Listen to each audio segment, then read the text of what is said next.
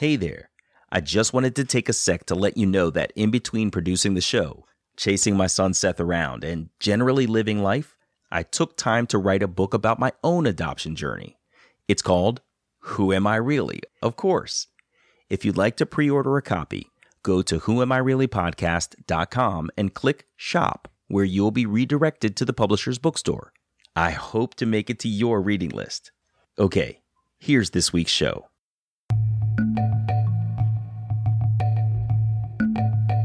My birth mother tells her, look, I'm not allowed to have contact with him. The kids have his contact information. If they want to contact him, they're welcome to. I've given them, you know what I mean? Everyone's aware. And man, that felt like a knife through the gut. And I don't know why. Like in that moment, I felt orphaned.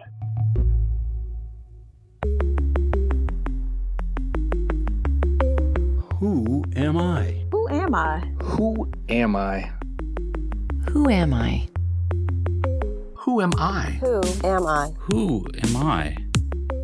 This is Who Am I Really? A podcast about adoptees that have located and connected with their biological family members. I'm Damon Davis, and on today's show is Steve. He called me from London, Ontario, Canada. Steve shares his story of being adopted after his mother lost a child, but Steve and his mother never connected. In fact, she stifled his social development and seemed to be holding him back because he didn't look like their family and didn't fit in. As a teen, Steve was out on his own in the streets when he learned that he had fathered a child. That's when he became a single father. In reunion, he found a connection to his birth mother, but empty promises ended with rejection, and that surprised him. This is Steve's journey. Steve doesn't recall being told he was adopted. He just always knew it, but he doesn't know how he knew that fact. By his description, his parents were typical adoptive parents in the 1970s who wanted the dreams of family many parents aspired to back then. But his adoption came about out of adversity. They wanted their 2.3 kids in a white picket fence. They had a girl, then they had a baby who was stillborn, and they were told that they would never be able to conceive again. And so at that point, they pursued other options and ended up adopting me. A year and a half after that, my mom got pregnant. My little brother was born, sort of the miracle baby. And I think that sequence of events affected me and my life in a number of ways that I didn't really understand until much later.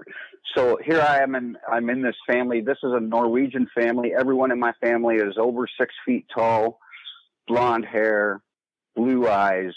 They get a sunburn walking under a light bulb.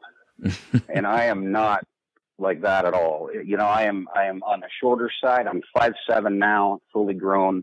I got black curly hair. Well, it's gray now. I just didn't look anything like them. And it's very obvious, you know, in the family pictures and whatnot. So I think I always felt different. Also, I have a really unique surname. You've never heard it before. And so when people comment on the surname, they say, oh, I still get this often. That's a nice name. And then I have to explain that I'm Norwegian. And I am obviously not Norwegian. Interesting. So you have to explain something that people can see in your surname as unique and different, but they don't know how unique and different it is because, in fact, you are not even of that surname. Right. Yeah. Yeah, and I just, I mean, the truth is, my name is an anglicized version of a Norwegian name that a grandfather, I guess, changed it when he came over here. Regardless of that, I don't bother explaining it anymore now. People say, oh, that's a nice name. I'm like, yeah, I didn't pick it, but thank you. Steve has had time to explore his lack of connection with his adopted mother, and his research has helped him understand why the creation of a family through adoption doesn't always follow the script for parents and children to connect. I'm still sort of trying to sort this out. So I had a decent childhood. I don't really have anything to complain about. My needs were looked after, but I wouldn't say I wasn't happy. And I always, honestly, I just felt like my mom in particular, she just didn't like me. But I think, and so, I've come to some understandings much, much later. After going sort of through my reunion thing and starting to read some books and do some research, I'm coming to understand that, a lady who's grieving the loss of a baby was handed another baby who was 11 months old and told, this will take all your grief away. And then there's a baby that's been ripped away from a parent, handed to another lady. And, they're convinced that lady's going to take all the baby's grief away. And there's two people who, needed something from each other and didn't get it. And I think that kind of explains, that's where the relationship started, and it never really got better. Yeah. Does that make sense? Yeah, no, it absolutely does. I mean, this is one of the things that I think often is lost in the discussion of adoption and adoption trauma is these very stark facts about how the family is created. It's that, and in your instance, your mother was suffering loss and her own grief that she had to get over. And then here you show up as basically, a potential Band-Aid for that grief and a place to sort of dump her emotions. But at the same time, you have been taken from another place, placed into her arms, and there's the separation that you feel. I had a guest recently tell me that one of the big challenges in his family was his adopted mother hated his aunt, and he never could figure out why. And it wasn't until he met his biological mother that he realized his bio mom had the same exact voice as his aunt. This is the voice he would have heard in the room, So there is that separation. It's really hard. I've now come to, recognize that it's not her fault. This is what people believed at the time. This is what social work was telling people was, a baby doesn't know the difference between its natural mother and its adoptive mother. Can you give me an example of, you said that you basically felt like your mom didn't like you, or, tell me a little bit about that tension in your family. Where did you start to see that or feel it? To begin with, I guess I was a cranky, crabby baby. So I have, I've got some notes from a doctor, that I found in my dad's files where, they say I've got some crankiness and crabbiness, although at other times in, especially in company, it says I'm very active and lively. And I think this crankiness and crabbiness, it probably just came as a result of, like I said, two people adjusting to a new, was considered to be a problem. And so I was sent to doctors and to psychologists and stuff from a very young age to try to figure out why I wasn't happy like the other two babies, I guess. And they never figured that out. But, it's interesting, again, in retrospect, looking and saying, like, they saw that. But the doctor in the letter acknowledges that the crankiness might be attributed to adoption. But it's interesting how, as a child, I had what were perceived to be these behavior problems, even as a baby. And all they were trying to do is fix me and not recognize that, does that make, what I'm saying? That's right. Yeah.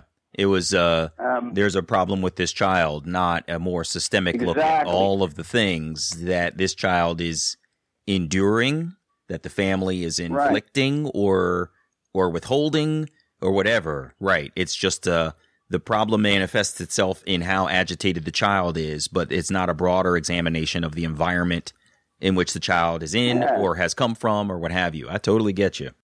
That note about Steve's adoption being a possible cause for his crankiness was just one line at the end of the doctor's letter written in the 1960s. Steve's mother stayed at home with the children while their father worked as an executive at a local community college. Steve said that as his primary caregiver, their mother had no patience for him. He said when he left home at 15, he had never been to a sleepover at a friend's house, had never kissed a girl, nor been to a school dance. He wasn't allowed to do anything. They had me convinced I was bad. Mm-hmm. And I've just looked back recently and said, man, I wasn't that bad. I mean, I did shit like any other kid did, but, I wasn't as bad as I was convinced, but it's like my mom did not want me to leave the house. My brother and sister would go spend a week with grandparents in Toronto. I never once did that. Never went on a school trip, but they did. And I'm not sure the reasoning behind it, but I just felt like I was in the way, I guess.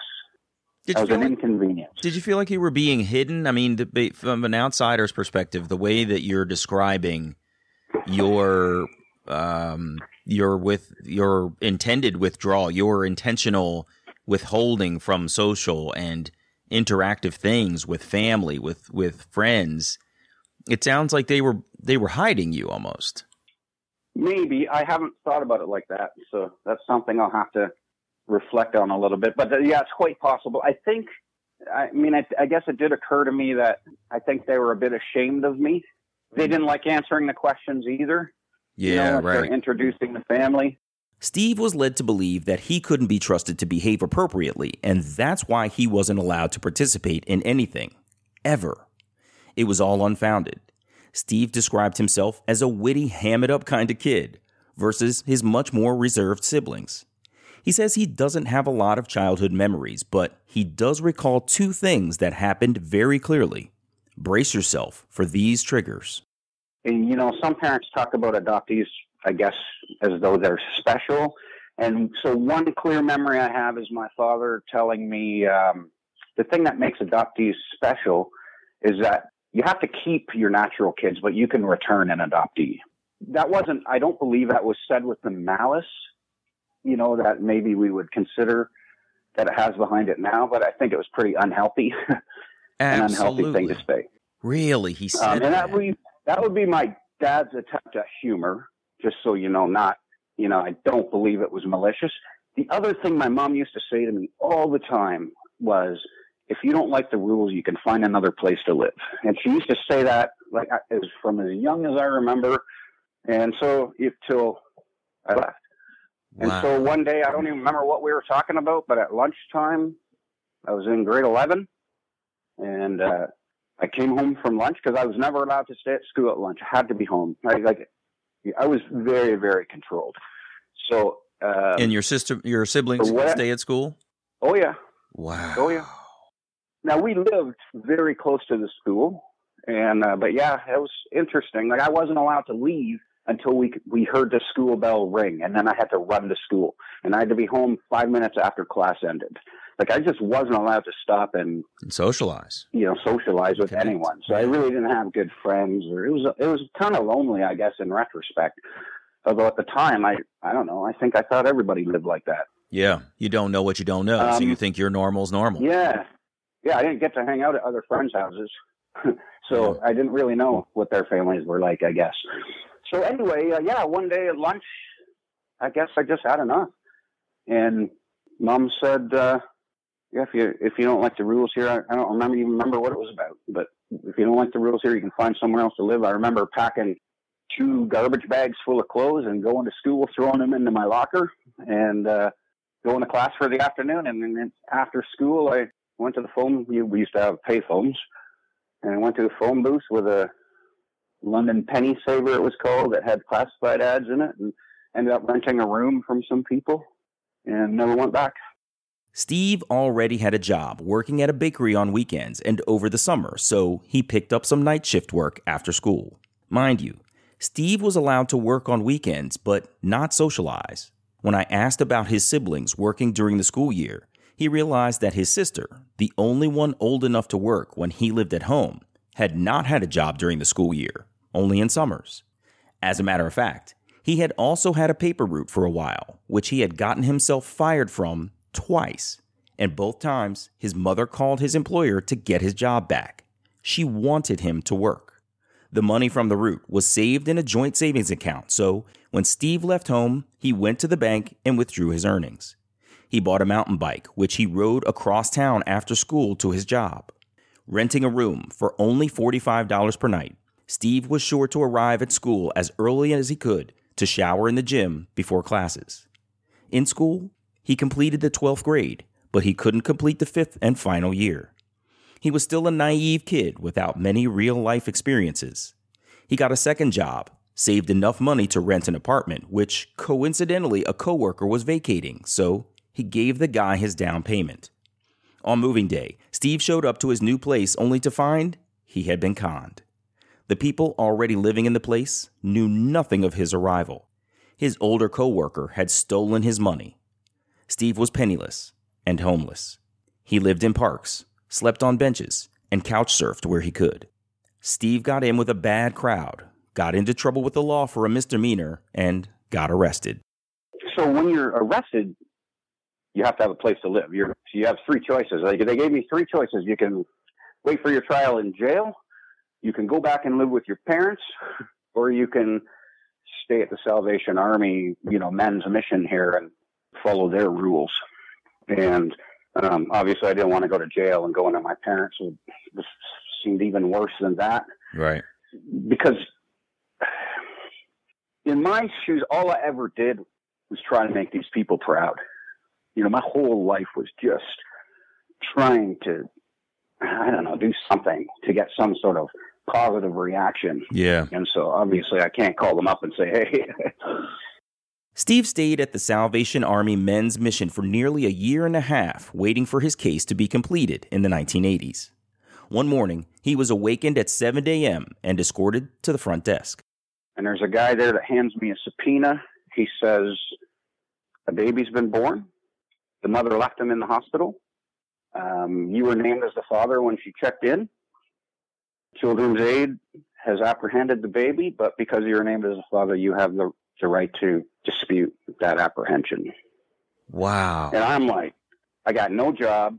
I know who the girl is, but we hadn't been together and, whatever. I didn't know I'm making excuses now, but this is a girl that, I met her and I would go to dump her every month, and every month she'd say she was pregnant. And so I'd stay with her for another month, and then I'd go to dump her. Anyway, finally I left, and I guess that time she really was pregnant.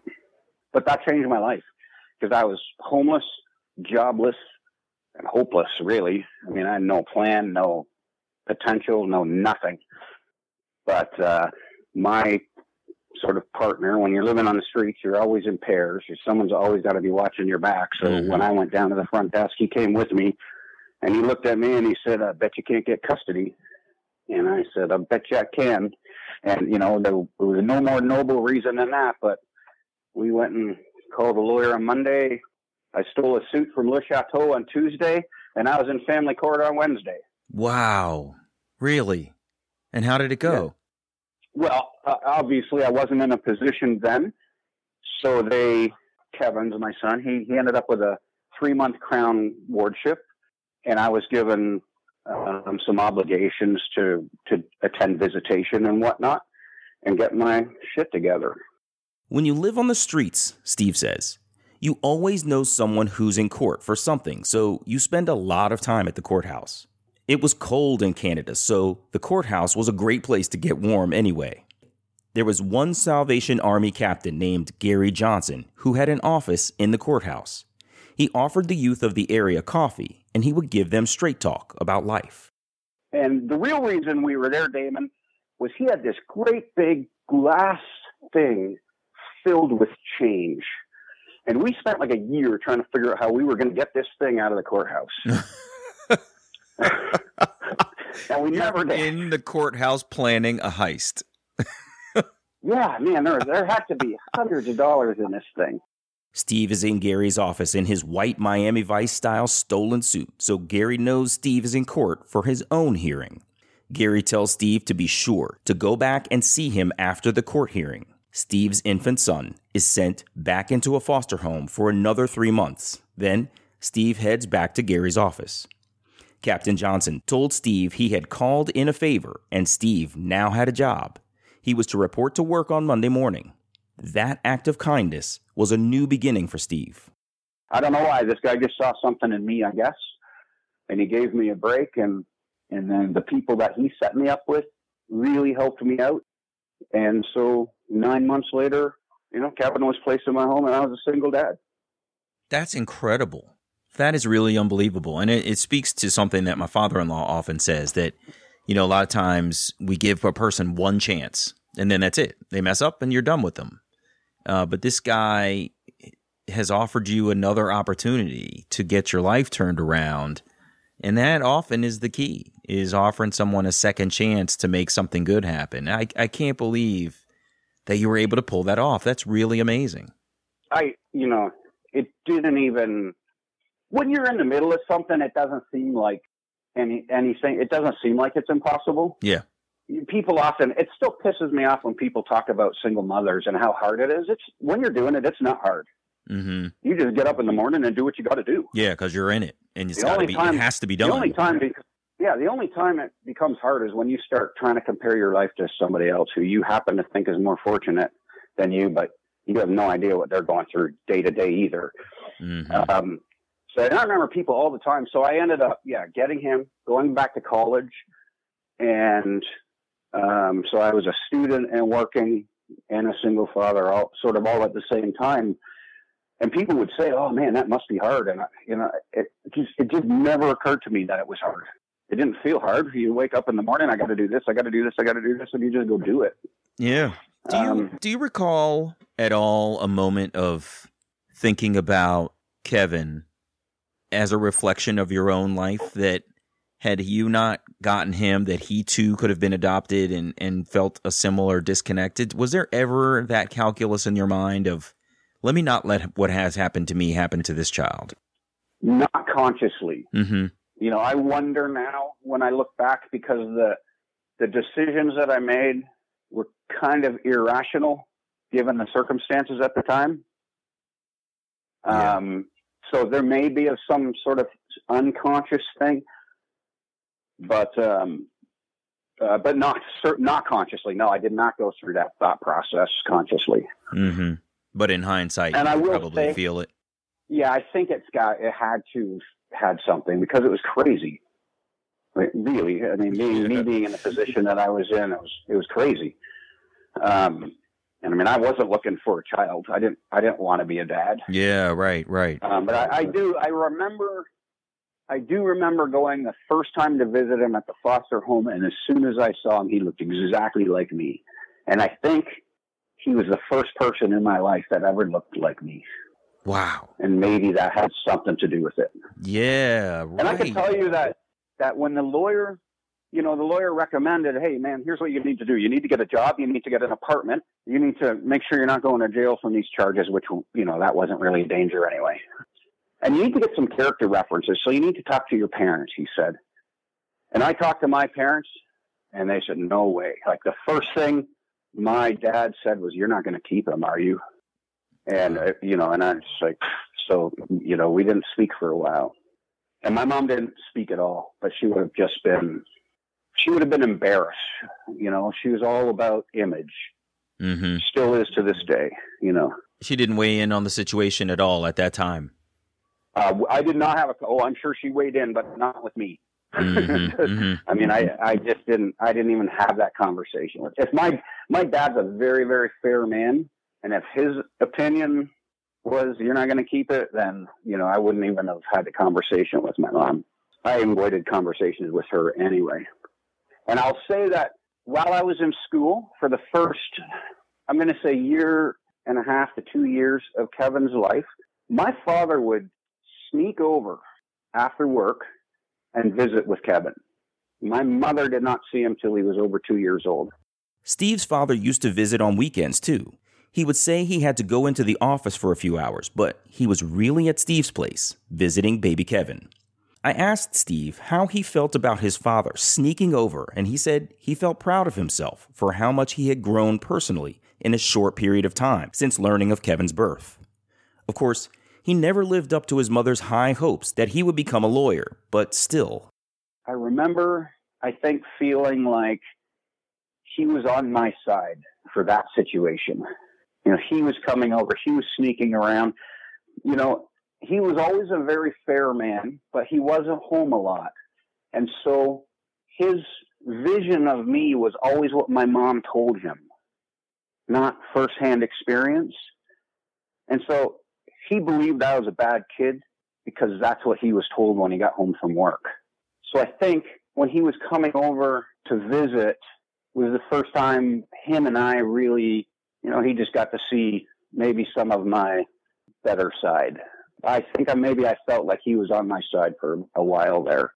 In the 1990s, Steve had been a single father for several years. He and Kevin had moved around quite a bit, living in Calgary, Banff, and Vancouver, anywhere but London, Ontario, where his past was behind him. There came a point in his life when Steve just seemed to be a familiar person to a lot of people. They would ask him if he had a brother because he looked like or spoke like someone they already knew. Of course, when you're adopted, you have no idea how to answer their inquiry. It all made him think about his identity, medical history, and his nationality. But on one road trip from Vancouver to Ontario, Steve stopped for gas, not realizing he was on a native reservation. So I pull in. I didn't even realize, I don't think, that I was on this Indian reservation. I pull into a gas station. The guy fills up, and he asks me for my status card, my Indian status card, which I don't have because I'm not Indian. But he thinks you're native. And he argued with me. Yeah, he was like arguing with me. Come on, you're native. And so then I started thinking, maybe I'm native.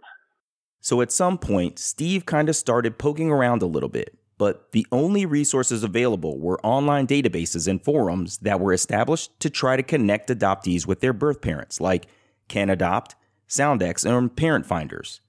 Steve entered his birth date and place of adoption into the online resources from time to time. He recalls reading the bitterness and rage of the adoptees for how poorly their lives had turned out, and from the birth parents who expressed their anger for children that were stolen from them. But Steve didn't feel that level of negativity personally, and he hoped that his birth family didn't hold that level of animosity either. No positive results were ever returned to Steve through those online resources. Steve thought about placing himself on the government-run provincial registry, which had an adoption office dedicated to facilitating reunions, but there were two reasons he didn't go through with it. One, Steve's the kind of guy who would drop his application for reunion in the mail, then check the mailbox daily looking for a response, torturing himself. There was an 18-month wait on reunion applications, so waiting would have been awful. The second one was I wanted to control the reunion. I wanted to find out who she was before she found out who I was. And I had this fantasy in my head that I'd be sitting outside the door of her, house for a few days, watching her, stalking her, making sure she's the kind of person that I want in our lives before I let her know who I am. Because I have a son whose mom left him in the hospital, and we've never seen her since. And I don't want a crackhead showing up. I don't want to find out that that's what my mom's like too. Or if I do find that out, I don't want her to know who I am. For those two reasons, Steve just let the idea of reunion go. In 2001, Steve's adopted father died of cancer. While cleaning out his office files, Steve found his own adoption order. There wasn't much information of value on the document except for his birth name. In 2005, Canadian courts opened adoption records to all members of the adoption triad. There was a 2-year transition period for the records to be unsealed by 2007. That transition was too long to wait, so Steve, then in his 40s, found an ad for a private investigator named Anne, and he hired her. In less than a week, Anne returned to Steve with an entire list of documents, including census records, obituaries, tracking everything back to a girl who was in London at that time and went through and right to, I'm like 99% sure that this is your birth mother. Here's her address. Here's her phone number. She's in Halifax. What do you want to do? And Halifax would be, 2,000 kilometers from here, but still in Canada. Okay. So not close. So what did you decide to do? No, not. So I wasn't sure what to do. I was nervous. I don't know why, except I think I've just been trained from a very young age that I'm an intruder in people's lives, and I don't want to be an intruder in anybody's life. So I was really scared.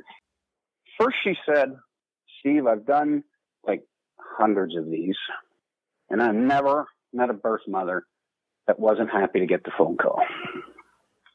Would you like me to make the call for you? And I said, that would be great. And, and remember, I'm skeptical. And I've heard this, I've read this. You can even read like this book, The Girls Who Went Away, which is a fantastic book, but it kind of acts like all birth mothers want to meet their children. And they never stop thinking about them, and they have birthday parties on their adopted children's birthdays every year. And that's not true. And I know that's not true because I have a son who had a mother who left him in the hospital and never came back. Yeah. So I know this isn't true, but maybe she's the one in a million. So she makes a call. She screws up a bit. She makes a call on Thanksgiving weekend. Oy. So she does get a hold of my birth mother, but she's got all her family in the house when the call comes in, which, in retrospect, probably you want to do a little differently. They learned that the woman was unsure how to proceed. Steve's birth mother was married with 4 other adult children. Her husband was aware that she had a baby, but Steve's siblings didn't know. The woman didn't know what to do, so she asked for some time to think. And the PI asked if it was okay for Steve to write an introductory letter, and his birth mother agreed. Steve sent the classic letter, apologizing for the shock, not wanting to intrude, and saying he's made a good life for himself. He noted that he is very different from his family. Well, one of the things that came up in the phone call with her was this my birth mother wondered if it was even legal that we had been able to track her down, which was, I thought, it stuck in my mind at the time. Yeah, it's a flag. That was an odd thing to ask. So he included in his letter some information about the legislation that would unseal adoption records the following year, noting that when it happens, she has the option to request confidentiality at that time if she'd like. He asked for his birth father's name and mailed it off. Remember how Steve is the kind of person who would check the mailbox every day? Every freaking day for, I want to say 6 months. Oh, nothing. Torture. So I was kind of getting angry. So then I sent another letter, and this one was a little bit snottier. And I think, like many adoptees, so I'm a pretty good manipulator. And so I just sent a letter saying, listen, obviously you don't want anything to do with me, and I can understand that. But would you please at least give me my birth father's name so I can find out something about myself? Something along those lines. And it was, I'm not going to say, it was designed to make her feel guilty. Mm-hmm. And it got a response. So I got a phone call from her. Wow. Like almost right away. And it was really strange because the phone rang. I picked it up. She introduced herself. She was obviously nervous. And then we settled into a 2-hour conversation that was like the most natural conversation I've ever had. It was really strange. And I don't talk on the phone. Like if I'm on the phone with you for an hour today, Damon, that's probably longer than the last 20 phone calls I've made combined. Like I'm not a guy that chats on the phone. She told me everything about her family. She wanted to know about my family. She was, it was really strange. She told me a bit about being at the unwed mother's home and how my father didn't want to give me up and how it was really hard for her to give me up. And it was really like this went all over the place. It lasted 2 hours. And at the end of the 2 hours, I was actually afraid that she was going to show up at my door. Oh, really? Like she was so open. Yeah, it was amazing and almost kind of scary. And so what she said, one of the things she said during that was that her husband is a Supreme Court judge, and he basically forbade her. This is her story. I'm not sure I agree. I believe it now, but I did at the time. Okay. He forbade her from contacting me, and he was afraid that if the kids found out that it was going to blow up their family and they'd never speak to each other again, or their kids would never speak to the parents again because they feel they were lied to their whole lives and blah, blah, blah, blah, blah. Right. And so that was her problem. But she was going to work on it, and she had a friend who had just reunited with her adopted child, and that friend was telling her, man, you got to go see this guy, and, you got to do this, and tell Walter to go screw himself. And, it was really interesting. She told me who my father was, but she said, please don't tell him where I am. I said, of course not. No problem. And she said, I have baby pictures of you. And I'm like, I would love to see those. I've never had a baby picture. And so she promised to send them to me, and that was about it. So we hung up. Everything was positive. I didn't ask a lot of questions about my background or anything. It was just chatting. And there was no doubt that we were going to have another conversation soon. Like, it was just so comfortable. She told me all about her kids' names, and her oldest son, which would have been her firstborn after me, his name is Steve. Now, my name's Steve, but that name was given to me by my adopted family. Wow. So we thought it was really odd that, that the son she gave up ended up with the same name as, the next name that she picked. And I think when you're an adoptee too, and in these reunions, you start, sometimes maybe we read too much into these little things that seem like destiny kinds of things. Yeah. Like, you go through and, this person likes to play music and I like to play music. Her son, Steve, is an accountant, and, I work at an accounting firm, and I do some martial arts and he does some martial arts. And, it's like we're exactly the same. Come on. But anyway. Yeah, it's fascinating. You got to admit, there are some crazy coincidences. Yeah. So anyway, so we hang up the phone, and then I don't hear from her again. Months and months go by. No letter, no baby pictures, nothing. In the meantime, Steve begins searching for his biological father, who has a pretty unique name and owned a business in a small town called Ridgetown. Steve calls the Genealogical Society to seek help in locating the man. A woman takes his information. 20 minutes later, I get a phone call from the newspaper in Ridgetown, which is this like little weekly, rag thing.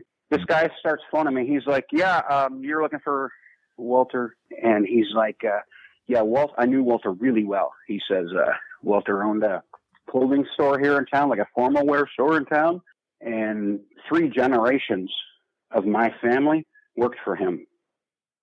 And when he died, he left me the building, and I turned it into the newspaper. Oh, wow. Huh. Yeah. So I'm talking to this guy. And he's like, Walter never had any kids. He did have a brother. I think his brother's name was Joe. His brother lives down near Caledon, which is like an hour the other way from here. He tells me all this stuff. The next day by courier, I received an original copy. Oh, my father had died. Sorry, I missed that part. So Walter had died. Yeah, I guess I did when I said he left the building. But anyway, He died in 1996. So I'd missed him by about 10 years. Okay. But everything I heard about him, both from my birth mother and from this guy and from reading the obituary and like that. So he made me think this is the guy that I was like. Really? Like what? What resonated with you? He was generous. He was never married. He liked to travel. He liked to give. He was Croatian. He was very active in the Croatian community. So, his family came from Yugoslavia before it all split up and everything. And so they're Croatian. And I think as soon as I said it was Croatian, it's like, that's what I look like. I never really thought about it before, but it made perfect sense.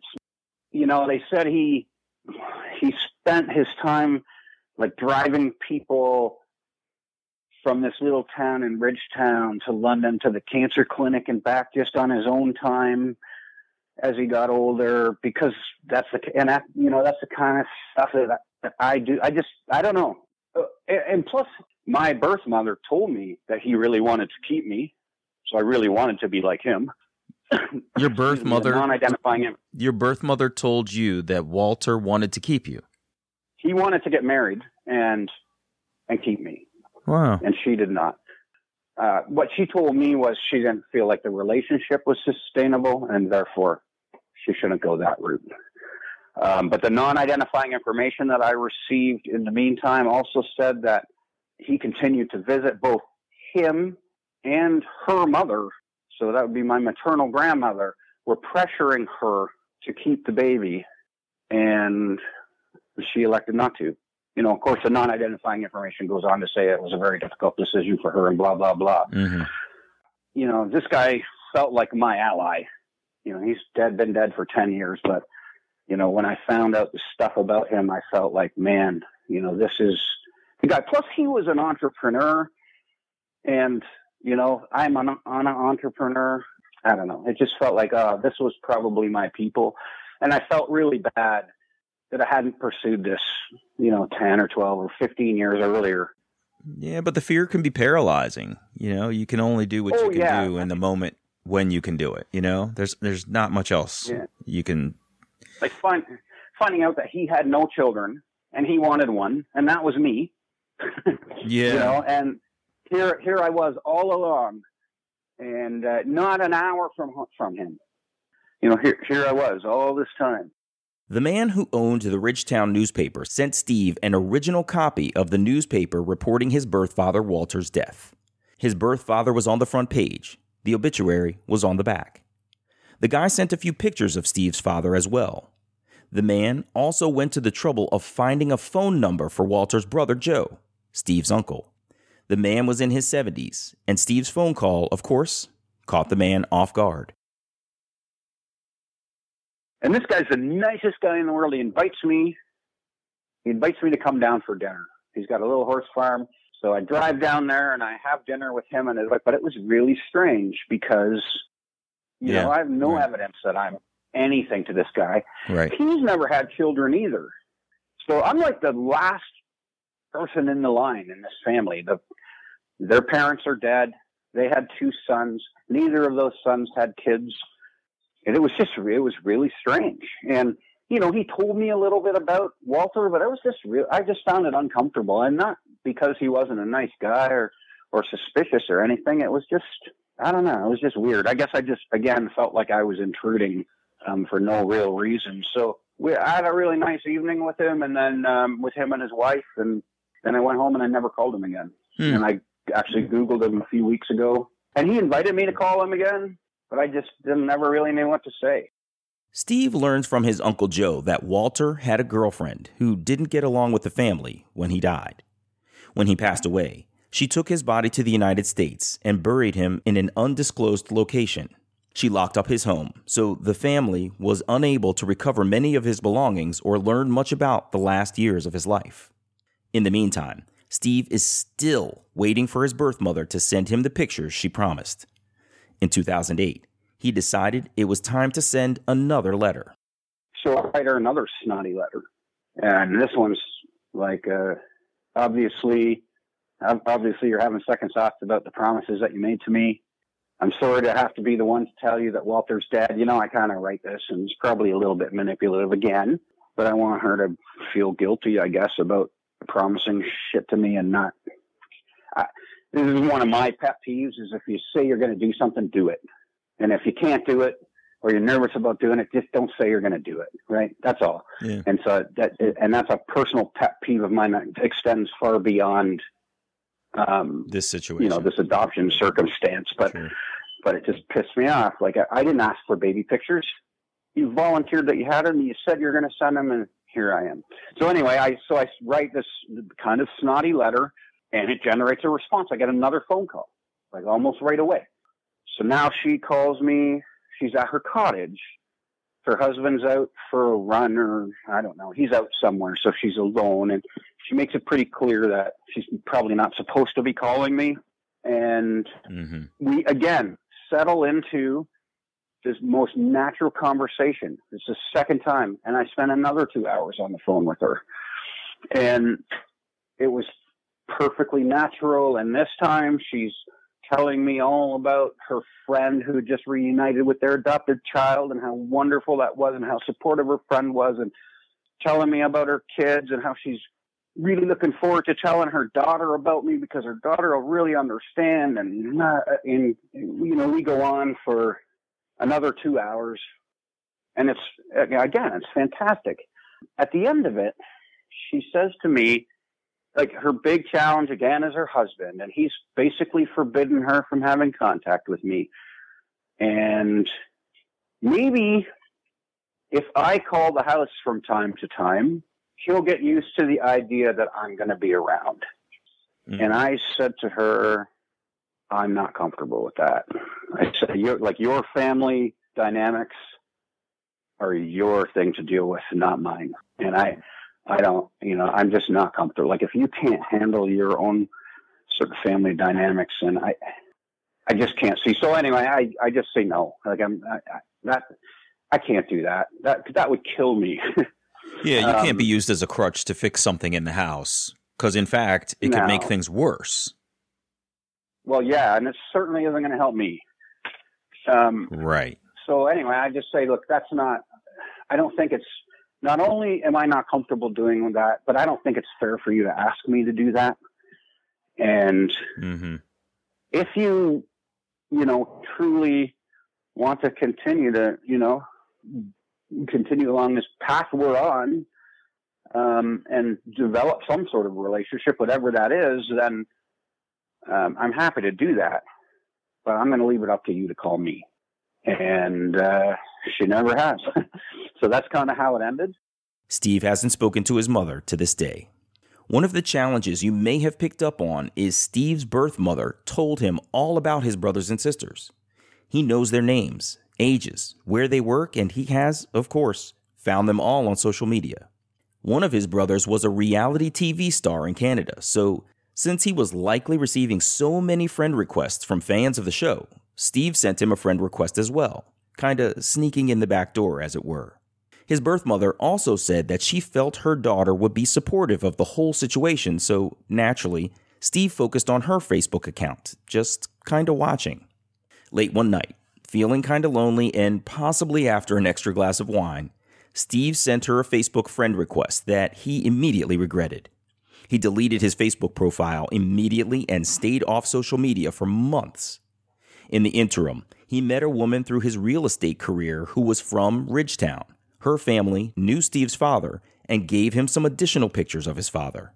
I think it's about 4 months later, I feel safe and in control again. I go back on Facebook, and almost immediately I get a message from this girl, and it says, the message is, I'll never forget it. It says, "You sent me a friend request, then you disappeared. Do I know you?" Wow. Uh-oh. And I thought, that is strange. Like 4 months later, like who saves the requests for that? That's certainly not how I run my Facebook, but who saves a request for that long and monitors it? And I don't know. It was just really weird, and it kind of threw me for a loop. That's interesting. And I'm having conversations with this lady I work with about it. I'm telling her, like, this happened, and I remember it was like Christmas Eve in 2012. We're having a Christmas brunch together, lunch, our team drinks after work or something, and I'm telling this story, and she's like, she knows who you are. You should just be honest and tell her, because she knows who you are. There's no way she would have done that if she didn't know who you are. And I'm like, I don't know. So I spent a few days. I tend to be a bit of a sort of spontaneous guy, damn the torpedoes, full speed ahead, but, not think things through. But I took some time and kind of crafted a return message to her. And really all I said was, no, you don't know me, but your mother thought you might like to. Why don't you have a chat with her and get back to me? And to this day, I don't know if that was the right response or not. Wow. I think I forced her to, start the conversation. But then I never found out anything after that. So I didn't hear back from her. I didn't hear back from anybody. Steve's sister never accepted the friend request that initiated their contact. Going back a little, when Steve was in contact with his birth mother, he had given her his email address and mobile phone number, but back then, people often had a work cell and email address that they gave out as personal contact information. So when he switched careers into real estate, where he met the woman from Ridgetown whose family knew his birth father, he lost that old contact information. If his birth mother had changed her mind about getting in touch with him, she could no longer do so. I started in real estate, and I started doing these newsletters every month to my clients. And so I decided what I would do was I would just include her in my mailing list, my database. And so I just send her a newsletter every month, even though she's, thousands of miles away. Oh, and so that way it wouldn't be anything personal from me really necessarily, but it would have my new contact information and maybe keep her appraised. And also my mother did have a Facebook page, and at the advice of this sort of life coachy late coworker of mine, I did send her a message on her Facebook, and it just said, it wasn't a friend request. It was just a message saying, I just thought that if you were curious about sort of my life, this would be a non-intrusive way for you to see what's going on. Ah. Because you got grandkids and stuff. Yeah. You know, I can't remember exactly how it was worded. It was something like that. It was just an invitation to stalk my Facebook. Right. Without an actual friend request or anything. And anyway, so these, finally after a few months of these newsletters, I finally got one that was returned to sender. That people didn't live there anymore, which I think was bullshit. I think they just didn't want to get them anymore. Yeah. But the husband, perhaps. It sounds like things just sort of never materialized for her in terms of getting back in touch with you. And I'm sorry to hear that. Wow. This has been fascinating. It's been interesting to see, you know, the story of the adoptee who feels out of place and then ultimately is in a position of parenting a child on his own. It's funny how our stories can form this circle of being the adoptee to having our own children in whatever form that takes. And you stepped up spectacularly to take care of Kevin. I just find that absolutely amazing. And I'm sorry that you didn't get a chance to meet Walter and share Kevin with him, but it sounds like there's still some work to be done. I feel like your mother could come around at some point, but I'm sorry that she hasn't also sort of held up her end of the bargain, because she set up some expectations that it's unfair that she didn't keep. And that's really hard. And even though you made a connection to your biological mom, at least you got to hear her voice. You got to catch her before something, you know, bad happened. I'm just like you. I wish that she had held true to the things that she promised and offered up some of that information that really could have connected you and her back to a time when you were born. That's just unfortunate. Yeah, the thing I struggle with mostly was that I wasn't really looking for a mother. Like, I was looking for information on heritage. You know, I was just kind of looking for background information. I wasn't looking for a relationship. So I was really surprised by how deeply hurt I was by the rejection. But that really caught me by surprise. Yeah. Because I couldn't have cared less if I actually found out who she was when I started on this thing. I didn't care who she was. I wasn't looking for a mother. Man, I can't even deal with the family I got. Why would I want another one? I asked Steve about what he learned about his Croatian heritage. He lamented that he felt so comfortable in his 2-hour conversations with his birth mother that he was lulled into a sense of having lots of time to get to know her. So he didn't ask anything about their heritage. Ancestry has given him some clues about ties back to Great Britain, but that's all he's taken time to discover. In the years that followed, the rejection left Steve feeling kind of unsettled, so he went online looking for supportive resources. About 5 years ago, Steve found the Adoption Council of Ontario online, where he connected with a woman on their team who offered to try to reestablish contact with his birth mother.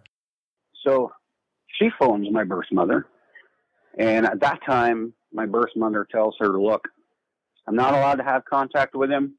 The kids have his contact information. If they want to contact him, they're welcome to. I've given them, you know what I mean? Everyone's aware. And man, that felt like a knife through the gut. And I don't know why. Like, in that moment, I felt orphaned. And I don't know how to explain it. And that really caught me, but like, I was obsessed. I was angry. I was betrayed. I couldn't explain it. Yeah. But, you know, this lady kind of walked me through it, and she recommended, I was actually looking for, because it was affecting my work. I couldn't think about stuff. I wasn't focusing on work. Mm-hmm. I was just messed up, and I was really surprised by it. And I tried to attend some counseling sessions, but there are very few counselors or social workers that understand adult adoptees. Yeah, that's right. To have any experience with them. It's just not out there. So then I started reading some books, and they helped a lot. Like, you know, I read Primal Wound. I don't really like Primal Wound because I find it to be very negative and anti-adoption. And, yeah. The Girls That Went Away, though, I found very helpful. Me too. Journey of the Adopted Self, I found very helpful. Birth Bond, I found very helpful. But anyway, and all I have really been trying to do for the last few years is reconcile this feeling of hurt that I got from being betrayed by someone who really doesn't mean anything to me, or being rejected, I should say. Yeah. And I've been working on that, and I think it's getting better. Though I do still have times where I'm like, I don't know. I got these siblings. Should I reach out? Should I not reach out? Should I sit here and be cool or not? I don't really know what to do. How am I going to feel when I find out she's dead? Yeah.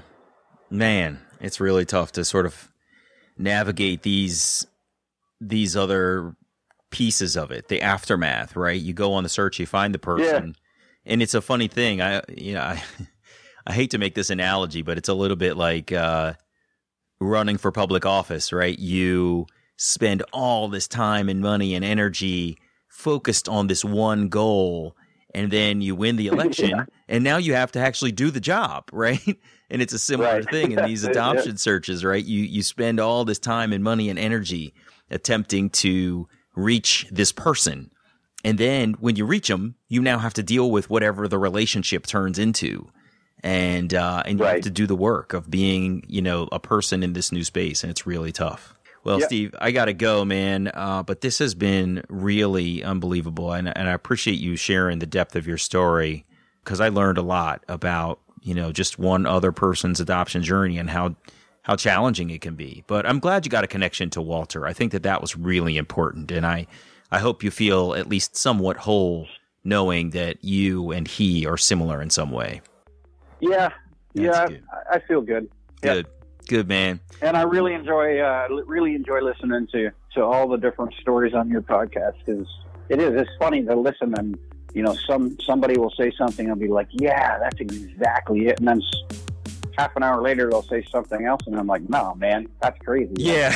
That's not how I feel at all, I know. If there's anything that I've learned in doing these interviews, it's that you really just have to take a step back and respect someone else's perspective, where they're coming from, where they're trying to go, and realize that it's not your journey, and far be it for you to judge. We all have to live our own lives, and we have our own influences, and it's up to each of us to choose our own path. And I just want to help people to tell their story. So I'm really glad you're enjoying the show, and I appreciate you being my guest today, Steve. All right, take care, man. All the best to you, okay? Yeah. Thanks, Sam, and you take care. All right, you too, buddy. Bye-bye. Bye-bye. Hey, it's me. Steve's story hit on many of the things that I think about when I now contemplate adoption. He's this dark-haired, short kid in a family of tall blondes who was hidden from the community, and he was frequently reminded that his adoption was a technical bond, not a personal one. But what an incredible U-turn Steve made in his teenage years, moving from the streets into fatherhood, raising Kevin as a single father from day one. And it was great to hear that he felt like his birth father Walter was a guy whom he would have wanted to know. But there are some lessons to be learned in Steve's tale. For one thing, it can be tough to figure out how much to ask of your birth relatives and when. Some adoptees have expressed regret for their vigor in asking a barrage of questions, but Steve was left feeling like there was plenty of time to satisfy his inquiries, where in the end, he got no answers about his heritage. Additionally, don't underestimate how powerful your emotions about this search are going to be. You might not go into a reunion search wanting very much. Then, you might find out you're more deeply emotionally invested in the whole thing than you're even willing to admit to yourself, as Steve alluded to in the end. I'm Damon Davis, and I hope you find something in Steve's journey that inspires you, validates your feelings about wanting to search, or motivates you to have the strength along your journey to learn. Who am I, really? I just want to take a moment to thank Boom 106.9 in St. Vincent and the Grenadines for the use of their studio to record this podcast today. Thank you guys so much. If you would like to share your adoption journey and your attempt to connect with your biological family, please visit whoamireallypodcast.com/share. You can choose to share your whole story, maintain some privacy about parts of your journey, or share completely anonymously. You can find the show at facebook.com/WAIReally or follow me on Twitter at WAIReally. And please, if you like the show, you can support me at patreon.com/WAIReally. You can subscribe to Who Am I Really on Apple Podcasts, Google Play, or wherever you get your podcasts. And while you're there, it would mean so much to me if you would take a moment to share a rating or leave a comment. Those ratings can help others to find the podcast too.